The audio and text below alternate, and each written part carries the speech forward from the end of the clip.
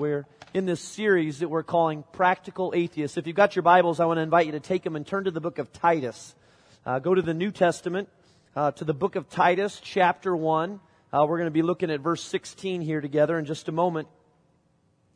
If you're new, you might be wondering what in the world is a practical atheist. We've been talking about this for the last few weeks. If you want to take notes and follow along, here's a definition for you. A practical atheist is someone who believes in God, but lives as if He doesn't exist. A practical atheist is someone who believes in God, but lives as if He doesn't exist. And in Titus, Paul was writing this letter talking about, describing what a practical atheist looked like then, but I think even looks like the same today too. Titus chapter 1, beginning in verse 16. Here's what he says. He says, hey, they claim to know God, but by their actions they deny Him. They believe in God, these people. There'll be many that will say that they believe in God. They claim to know Him, but their actions will be the greatest indicator of what's really going on the inside. And they'll deny Him by their actions against this truth. They'll deny Him with their lifestyle. They claim to know God, but their actions, they tell a completely different story about what's really going on the inside. The verse goes on to say that they are detestable. They are disobedient and unfit for doing anything good. These half-hearted, middle-of-the-road, one foot in, one foot out, so-called followers of Jesus. They're detestable, unfit for doing anything good. Practical atheists. They claim to know God, but their actions completely tell a different story. The truth is that a number of people claim to believe in God. We've been talking about this one particular Gallup poll that suggests that 94% of Americans believe in God today. Believe it or not, seriously, 94% believe in God. But while 94% may believe in God, there's no way that this comes anywhere close to those who really know God or have a relationship with God. Because it's one thing to believe in God. It's another thing to have a personal relationship with God. And that's really the heart of this whole series. It kind of comes down to this question today for you, and it's this. Do you know God personally? Can you say that you have a personal relationship with God made available to you through Jesus Christ? Over the past few weeks, we've talked about fearing God. Why? The importance of fearing God. Why is it that we are so bent on doing what we want? To fear God means to have this reverent awe of Him. To come to this place where we understand who He is and what He's done for us, and it changes the way that we live. And we can't help but live for God in everything that we do. Last week we talked about the danger of saying, I believe in God, but I don't want to go overboard. There's no way that I want to be categorized as a fanatic or something like that. And so I'll take a little bit of God, but I'm not going to go overboard. And we talked about what it means to be lukewarm. In the book of Revelation, in Revelation chapter 3, where Jesus said, you're so lukewarm to this group of people living in Laodicea. I just wish you had a purpose. You're so lukewarm. You say you're one thing, you live another. I want to vomit you out of my mouth. Jesus says, I want to spit you out of my mouth. I can't stand the way that you choose to live. Well, and today I want to talk to you about knowing God and what it means to have a personal relationship with Him. Because honestly, it's possible to believe in God, but not really know Him. It's possible to believe in God, but not really know Him. Have you ever played the game with some friends, maybe your connection group, this game of who is the most famous person you've ever met? All right, maybe it was an icebreaker in a group or whatever, but who is the most famous person you've ever met? Well, I don't have many, but there's one that I'm kind of proud of, and it's a picture that I keep in my office. It's a picture of Muhammad Ali. Me and the champ. Believe it or not, this is not a doctored photo in any way. This is me and the champ about ready to throw down a little bit. Anyways, there are two things that I find pretty comical about this picture. The first is the fact that really is Muhammad Ali. The second is how stupid I look there standing next to him and how goofy and whatever was going on there. But anyway, we used to live in St. Joseph, Michigan.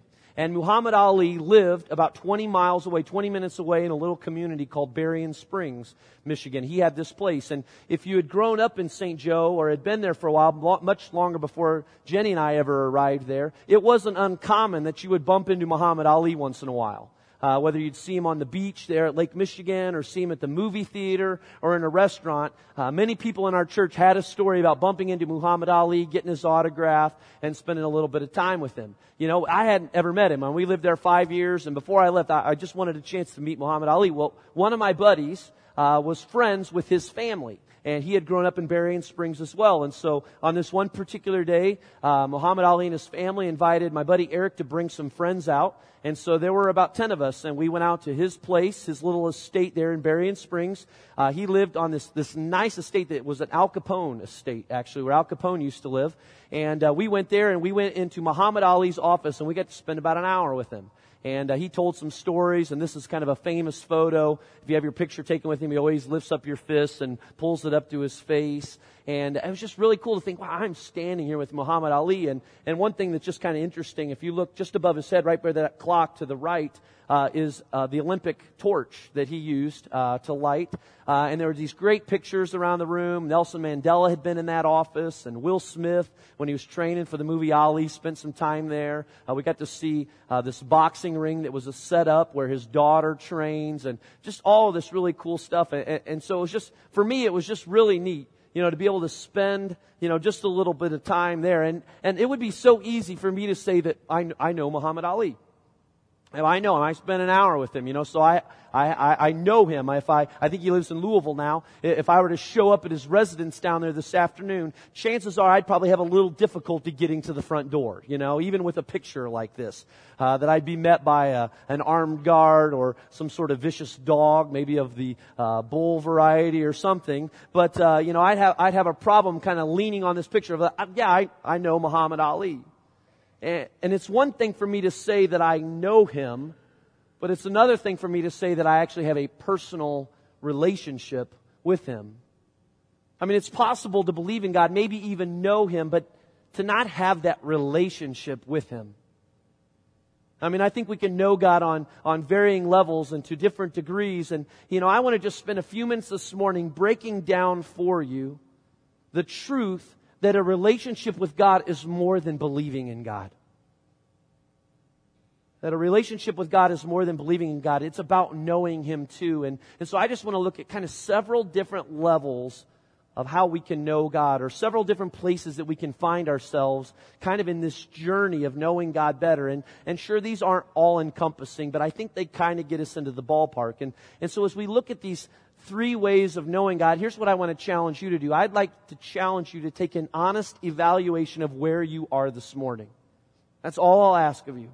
And I'm not going to ask you to raise your hand or anything. I would just like for you to honestly evaluate where you are in your understanding or your relationship with God right now. And I want to be honest, that might be a painful discovery for some of you. To just even acknowledge I don't really know God, or I know Him, but He gets very little of my heart or my time. But let's pray that God will use this morning to do something in your life today. You know, even if it's just that starting point of honestly acknowledging where you are right now, let's pray that God will do something great. Can I pray for you? God, we just pray this morning. We invite you to do what it is that you want to do here today. And I pray, God, that in no way would I stand in the way of the work that you want to do. And I know that you've started a process, that you've been doing a work in some people's lives over these last couple of weeks here at Genesis, God. Would you complete that work today? Or would you take another great step in that? And for those that are here this morning, and they may be here for the first time, and maybe you're just even a guest or a family member, Lord, we just pray that you would do what you want to do in this short amount of time that we've been given. And we trust you with every bit of it. And it's in Jesus' name that we pray. Amen. So 3 levels, 3 different degrees of knowing God. The first one is this, that some people believe in God, but they don't really know Him. Some people believe in God, but they don't really know Him. And to some of you, you might reply, well, you know, isn't knowing enough? Isn't believing enough? And it's one thing to say you believe in Him, but it's another thing to say, I know God. I have a relationship with God. Because believing isn't enough. And as we pointed out, you know, even the Bible says in the book of James that the demons know God, and the thought of that it makes them shudder. I mean, they believe in God, and it makes them shiver. You know, and today we have a lot of people who believe in God, and they might even call themselves a Christian, or we might even call what's been said a cultural Christian. You know, somebody that'll say, well, yeah, you know, I grew up, my mom was Catholic, my dad was Baptist, and so I'm a little confused about how it all works out. But, you know, I put in my time once in a while, and I'd go to Mass with my mom or maybe attend church with my dad once in a while. I'd get there on Christmas Eve, and, you know, I try and do good things. But people like this will say, you know, I believe in God, but their actions don't really indicate that they have an intimate knowledge of God or a relationship with Him. Now, the Bible talks of this in 1 John chapter 2, verses 3 and 4. John writes, we know that we have come to know Him if we obey His commands. I don't think that verse could say it any clearer for us. We know that we have come to know Him if we obey His commands. I mean, what's the indicator according to John right here? It's knowing, and the key word here is obeying. I mean, do you want to give yourself a test? I mean, what's a great indicator of measuring where you are with God right now? How often do you listen to Him? You know, what does obedience to God look like in your life? I mean, it's not asking for perfection. Okay, please don't fall into that trap of thinking that this is perfection that God is asking for here, but it's just this ever-increasing desire in you to obey God at all costs, whatever it takes. I mean, do you obey His commands? Are you seeking to live the way that, you know, He lived? Does the love of God, does the very presence of God in your life influence your actions? I mean, is it changing you? Is it motivating you? I mean, there are so many people today who say they know God, but then they deny Him with their actions. There's no outward obedience. And the last part of the verse here, verse 4 says, the man says, I know Him, but does not do what He commands, the Bible says is a liar. And the truth is not in him. Practical atheist. You know, they just don't see it. They don't know God. And the reality is that today a lot of people know something of God, but they don't really know Him. Matthew chapter 7, verses 21 to 23, Jesus was teaching to a group of people, talking a lot about what the Christian life looks like, what it means to be a follower of Jesus. And here's what He says in verse 21. He says, not everyone who says to me, Lord, Lord, will enter the kingdom of heaven, but only he who does the will of my Father who is in heaven. And many will say to me on that day, Lord, Lord, did we not prophesy in your name, and in your name drive out demons and perform many miracles? And then I will tell them plainly, I never knew you. Away from me, you evildoers.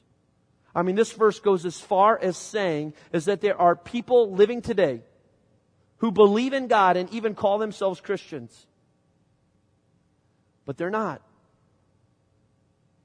And Jesus says that not everyone who says to me, Lord, Lord, will enter the kingdom of heaven. And so just hang on that for a second and let that kind of consume you of the power and the reality of such a statement.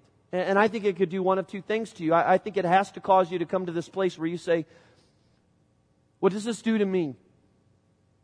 And not that it can be taken away in any way. That's not what I'm suggesting. But are you able to, in your own life, point back to this moment where you received Jesus Christ as your Lord and Savior, where you made a decision with your own life, God, I want you to be the center of my life. I want Jesus.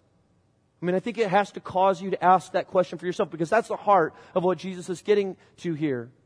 You know, some just never had that moment where they invited Jesus to be their Lord and their personal Savior. But I think it has to do something else in you too. I think it has to raise some urgency. I think it has to raise the flag a little bit of who in your life right now, whether it be a family member, a friend, a neighbor, whatever it may be. I mean, does this in any way, you know, just raise this urgency in you of helping people to know God, to reach out to them. You know, as we go into this Thanksgiving season, and you're going to sit down with some of your family members, to quit delaying the conversation.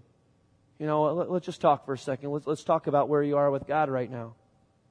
You know, not everyone who says to me, Lord, Lord, will enter heaven, but who? Only he who does the will of my Father. Well, how does this influence, or how should this influence our way of thinking? Well, I just think it needs to correct our incorrect thinking. You know, attending Sunday school is not enough to save you. Going to church on Sundays, you know, even if it's 3 times, you know, out of the month, is not enough to save you. Being baptized as an infant is not enough to save you. Getting confirmed is not enough to save you. At some point in your life, if you never have before, you need to make a decision with your own mouth and your own heart to trust Jesus with your life. And what scares me today is that some of you have never made that decision before. And you're kind of blinded by the truth the truth that I think is so real and so evident in Scripture, that you need to say with your mouth and say with your heart that Jesus Christ is the Lord of all. And Christ, I want you to come in and to forgive me. And because of Christ's death and resurrection, we have been freed. And the Bible says that we have been forgiven. The Bible says that we can receive eternal life. And I think some of you this morning, you need to quit delaying that decision in your life. You need to invite Jesus Christ to come in and to change you, to give you this new life, to experience God's love for yourself. Every week at the end of the service, we talk about a group of people that will be down front ready to talk to you if you need to talk some more. And some of you need to do that today. You need to quit putting it off. And we're going to be available to you after the service. If it's not with one of these people, please talk to a trusted friend. Talk to someone that you know is a believer in Jesus, that kind of understands what the Bible says, and share with them about the decision that you want to make in your life. That's a great thing. It'll change you forever. It's an awesome decision that we believe that everyone should make. It's confessing with your mouth that Jesus is Lord. And the hard part is that there are so many good people out there. Even here this morning, you're good people and you believe in God, but you don't know Him personally. He's not the driving force behind what you do. There's no intimacy. There's no relationship. And so here's what I think you need to do today. You need to invite Jesus to be the Lord of your life. And you need to experience the victory that has been given to us through His death and His resurrection. And think about that and pray about that. We'll have some people up front after the service this morning that would love to talk to you. There's another group, another way of knowing God, another degree of knowing God I think that many of us fall into. And it's that there are those who believe in God and they know Him, but they don't know Him very well. They believe in God and they know Him, but they don't know Him well. And this is a big group. It's believing in God and knowing Him, but not very well. I spent 4 years of my teenage life working for an appliance company in Springfield, Illinois, where I grew up. So a couple of years of high school on into a couple of years of college.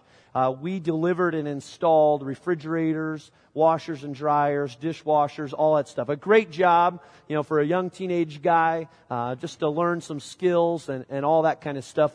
Our company had an 18-foot box truck, big yellow box truck.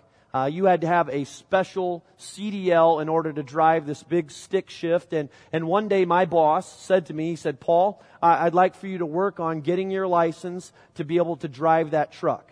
And so I got the manual and I studied the manual and I spent time with the manual. And then I went down to the BMV to take my written test. You had to take the written test first just to get your permit to begin even driving the truck. And so I took that written test, and it was a tough test. It was difficult. It was complicated, but I passed. I received my driver's permit. It was like being 15 all over again. I got my piece of paper that said I could drive with someone, and then I took it back with me to work. Well, the very next day, my boss came up to me, and you've got to know my boss. He was this big guy from Chicago. Just strong guy, rough language, deep Chicago accent. And if I were going into a battle and I could take one guy with me, I'd go find Ken. This would be the guy that I would take with me into battle. But with this deep accent, he said, "Yo, Paul." He said, "Let's go. Let's get in the truck. We're going down to the license branch. You're going to take your driving test today." And I kind of jumped in at that moment like, I just got my permit yesterday. I haven't even driven the truck yet. And he immediately replied back, "Oh, no problems. I'll let you drive down there." All right. So my first time driving this 18-foot truck was on the way to go take my driver's test. And believe it or not, by the Spirit and the power of God working in that situation in the cab of that truck, I passed. Believe it or not. That shouldn't be an encouragement to any of you, especially if you're driving through Illinois over the holidays. If you're seeing somebody driving a box truck, you better be concerned of whether they had a legit test or not. But I passed this test and I received my permit or my license and I was all ready to go. But the point of the story is this, I think it's possible to have all of the knowledge and to know the right answers to all, if not most of the questions when it comes to knowing God, but to have little or no time invested in the actual relationship with Him. And many of you know God, but you don't have a lot of time. You don't have many hours clocked when it comes to really enjoying the benefits of a relationship with God, the Creator of heaven. and you know God and you've crossed the line, as some would say, and you can even look back to that point where you invited Jesus Christ to be the Lord of your life, and it was true and it was genuine, and there's no doubt about that at all. A gift given to you at that very moment of eternal life. And maybe there was even a season where some would say, quote unquote, you were on fire, but maybe even eventually that burned off. But at some point, you just kind of fell into the motions of what seems to happen so often to Christians today in the church, in the U.S. We just start going through the motions. And so we know God, but we don't have a lot of time invested in the relationship. And honestly, He's not the driving point of your life. And so you would say, hey, I'm a classic practical atheist. I mean, you've got all the knowledge, you know the right answers, but the transforming work of God is missing from your life. You know, the benefits of enjoying what God offers to us are gone. Or maybe you're here every week and you serve and maybe even give it financially, but sadly for you, it's like something is missing for you in that relationship with God. It's almost like you've forgotten what He offers to us, what He's made available to you and me. Things like what Psalm 23 says when it says, the Lord is my shepherd. You know, that God has promised to walk with us each day through the ups and downs, the mountains, the valleys of life. No matter what we may face, God has promised to be our guide, even when we're not sure what lies ahead. Where Psalm 91 says that He is our refuge and He is our fortress. That God has promised to all those who call on His name that He alone will be our strength. Philippians says, I can do all things through Christ who gives me strength. Or Lamentations chapter 3 reminds us that God is faithful. And I love what the verse says, His mercies are new to us every morning. That following God, trusting Jesus, does not mean that you have to be perfect in order to receive His love. It just means that you've got to be able to point to Jesus and say, Jesus is my God. His mercies are new every morning because of what God has done for us in Jesus. Even when we fail, His mercy is great. It never ends. His love is great. Isaiah 40 says that God brings us comfort. You know, that we can put our trust in Him, that we can lean on Him, that He will come through for you. And I just wonder for some of you, are you at a place where it's time to make yourself more and more available to God? To say, God, I'm tired of being a practical atheist. I'm tired of going through the motions. I'm tired of being the so-called one foot in, one foot out, middle of the road follower of Jesus. I'm ready for you to begin the work of taking more and more of me. I realize you're available to me, but take more of me, God. Which kind of leads into the last thing that I want to talk about, the last level. That there are those who believe in God and know Him intimately and serve Him wholeheartedly. And there are people like this right here, even in our church. And this is my prayer and this is my hope for every single one of you. That you will know God intimately and that you will serve Him wholeheartedly. That you would believe in God, that you would know Him, that you would serve Him. It's why we've introduced what we call the 3 C's into our ministry plan as a church. Kind of 3 driving forces, 3 goals that we can all strive for in our desire to know God better. And as a church, we believe that our mission is to help people find their way back to God. That is our call. That is what we've been called by God to do, is to help people find their way back to God. But here's the thing. We won't accomplish that. We can't do something unless you and I aren't willing to allow God to do something in us. I mean, you and I have to be changed in all of this. And so the 3 C's are about striving. We want everyone to grow in 3 areas. We call them, again, the 3 C's. The first one is this. It's to celebrate. To celebrate the work of God in your life. His love for you in Jesus Christ. That's our great motivation. You know, that you can say, I know and I understand what Jesus Christ has done for me. And that is the motivation behind everything that I do. It's celebrating that work. We call it worship here on Sundays. You know, when we come together, you know, it has a lot to do with what happens in here on Sunday mornings. And my desire for you is that throughout the progression of your life and in your growth, that you will move from simply being a spectator here on Sunday mornings to becoming a participant in worship. That you come ready and prepared, that your heart is open, ready to serve and to follow God and what He wants to do inside of you. Another C is what we just call, it's connect. Our second C is connect. It's connecting to others through Jesus. And I'm a firm believer in our connection groups and where we hope to go with these groups. At the end of December, 1st of January, we'll be inviting those who aren't currently in a group to get into a group with others. You'll have the opportunity to build relationships. But it's so much more than just signing up for a group and saying, oh, because Paul's asked it of us or whatever, I'm going to do it. Again, it's about inviting yourself. It's about you allowing yourself to become more than a spectator. It's by saying, I want to be a participant in this too. I want to know others. I want to be known. It's about reaching out to one another and encouraging each other through the good times and the bad times. The final C is the word contribute. You know, we want everyone to contribute to the work that God is doing in this world to make things right once again. It's you and I coming to this place where we say, God, I want to make my time available to you. I want to serve with my time. It's God, I want to serve with my talents. I realize that you've given me these gifts.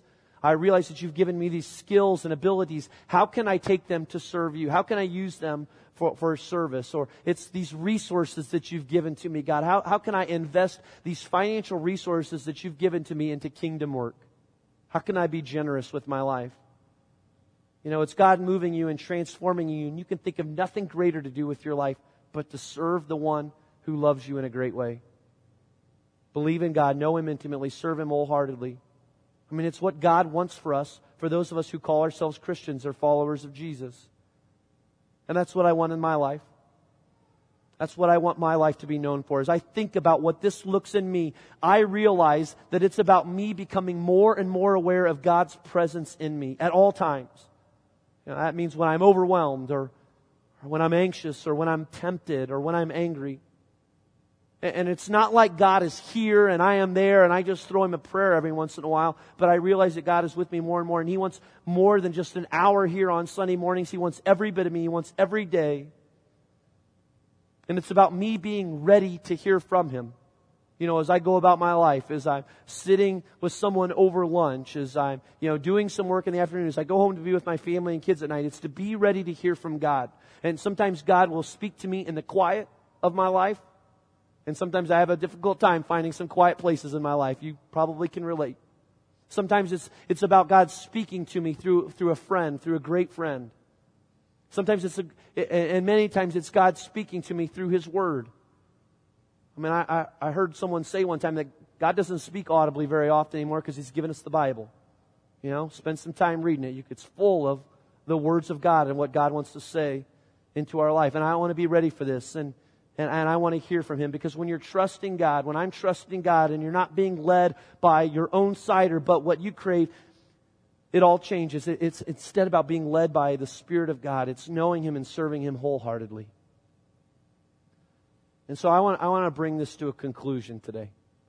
And that's kind of hard to do. And, for those of you who have sensed God moving in you, not wanting to live the life of a practical atheist, I've been thinking about how can I best help you? What can I offer you along the way? What does it mean to be a follower of Jesus? What does God want for each of us? And while I think there's a danger in trying to simplify the answer, and I don't want to just roll out and say, well, here are 5 steps. Do these 5 steps and you know God better. You won't be a practical atheist anymore. It's not that easy. But I want to give you something to hold on to, something to take away with you today that I hope and pray you won't forget. As I do that, I want to invite the host team to come forward right now. They're going to be bringing communion. We'll have the bread and the juice. If you're a follower of Jesus Christ, we invite you to take a piece of that bread and to take a cup of that juice. And in just a few minutes, we're going to celebrate communion together. But while they do that, and without trying to get too distracted, I pray that you'll be able to keep your focus on me as we kind of wrap this up and as we use this time to lead into our communion. Here's what I've been realizing over the last few weeks in a book that I've been reading, that the story of Moses is really a pretty remarkable story. When you think about his life, to start, he was basically abandoned by his mother. He was taken to a river where he was left, where he was found by a woman from the palace, from the Egyptian palace. And here's this guy who was taken into the palace, and for 40 years he enjoyed the benefits of living in luxury. He enjoyed the benefits of the palace. But here's what he found out along the way. What Moses discovered is that he really wasn't like anyone else around him. He was kind of the foreigner. He was kind of the stranger, the alien in all of this. Growing up with these benefits when his people, the people he was really like, were on the outside. They were the slaves. They were the ones being overworked and beaten and tortured. And one day all of this hit him. And so Moses hit someone. He went outside and he hit one of the Egyptian workers and he killed him. And he had to run. He had to run for his life at this point. He could no longer enjoy the benefits of the palace. And so he ran into the desert. And so he went from 40 years of luxury to 40 years in the wilderness. And he spent the next 40 years of his life alone, in isolation, serving as a shepherd for some sheep in the wilderness. But I found, isn't it interesting that God required him to go spend 40 years by himself in the wilderness before He allowed him to take 40 years to lead a group of people to the promised land. He had to take that journey first. And God eventually called him out of this wilderness, and somewhat reluctantly and even hopelessly, He led the people out of Egypt, and little by little he started following God.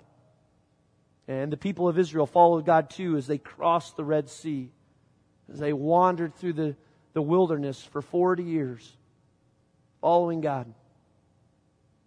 And there were times when Moses demonstrated this incredible faith, and there were times where it wasn't so incredible. But the whole story of Moses and these Israelites is really kind of a complicated story of all these parallel stories happening at the same time. First of all, there's a group of people. There's all these Israelites who are trusting God, believing that even a slave's life in Egypt wasn't worth going back to, but instead this place, Canaan, the promised land that God was taking them. A 40-year investment. There's another story happening there, and it's really a story of God's holiness. It's a story of sin. It's a story of justice. Things being made right. 10 Commandments, all that stuff. Again, another parallel story happening at the same time. But there's one final story that's happening there too, at least one more. And that's the personal journey of Moses. Because even though he was the leader in all of this, it wasn't like he was just some pawn to be used to get God's people from one place to another. There was a personal story, a personal journey happening in the life of this guy by the name of Moses. And if you don't recall the story, or maybe you do, here's what happened. At the very end of the journey, Moses didn't get the opportunity to go into the promised land. Because of some poor decisions he had made along the way, part of his punishment was that he didn't get to walk into the promised land with everyone else. But the fascinating part of the story is this, that even while God offered him this one unique little privilege of being able to stand on top of the mountain and look into the promised land right before his death, there's one thing that you won't find in Scripture. You won't find Moses arguing with God. God, would you give me another chance? Would you reconsider? And here's what I think had really happened in Moses' life and really plays out at the top of that mountain as Moses looks over into the promised land.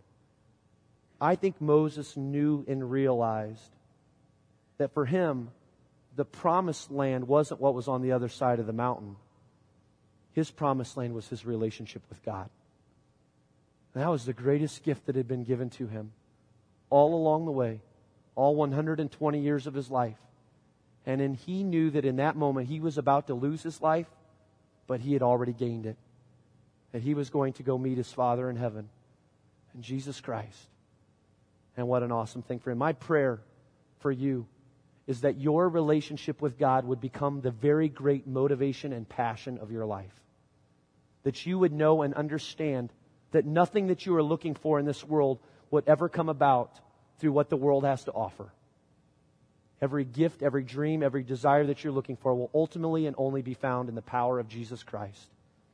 And He's made Himself available to you. So as we finish, you hold in your hand a piece of bread and a cup of juice. And the night before Jesus died, He sat with His closest followers and He said, I'm going to give you something to do to remember me. And this morning we get to remember what God has done for us through Jesus, the breaking of the bread, His body broken for us, the juice that reminds us of His blood shed for the forgiveness of our sins. And I want to invite you, kind of in your own time right now, you take the bread and eat it when you're ready. You take the juice and drink it when you're ready. and then I'll pray with us together.